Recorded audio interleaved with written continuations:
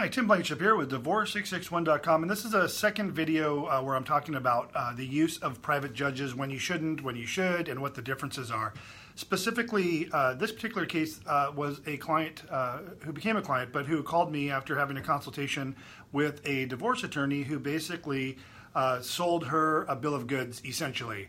And this is what they were told. They were sold on the fact that they should use a private judge for their divorce, and we're told specifically that if you go through the normal divorce channels, that your divorce is going to take 2 years through the court system.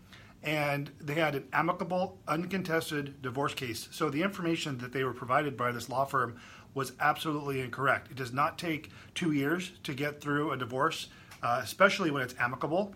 We generally will do a case that's amicable where parties have all their agreements in place in a matter of hours. In fact, people will come in, we'll get through their entire divorce case in a matter of hours. Or like this other client that just signed up with me, he said, Tim, we have all our agreements. How soon can you get the paperwork done? I said, how soon can you get it to me?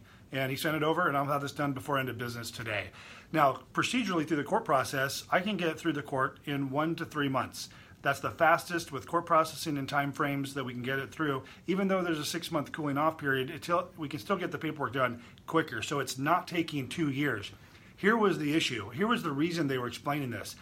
This client was told, if you use a private judge, your divorce can be done in a shorter period of time, more like 6 months as opposed to 2 years. So what they were doing was, hey, if you go this route, it's going to take you 2 years. Use our service for the private judge, and we'll get you through faster. It's a bad sales approach. That's all they're doing. That's their little sales gimmick.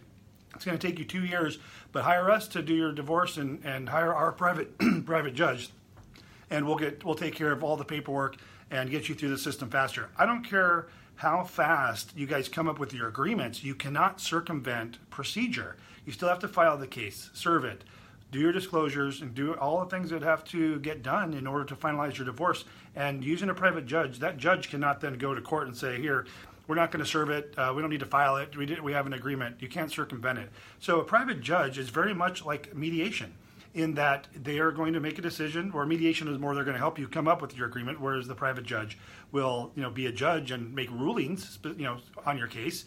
But I don't think it's a good way to go unless you, I was reading this article from another law firm, unless you have, there's pros and cons. Just know that. If you have, a case where you don't want to go through the public venue of a court system and you want it to be heard by a private judge, that would be the way to go, but not for any reasons of speed, not for any reasons of cost effectiveness, none of that.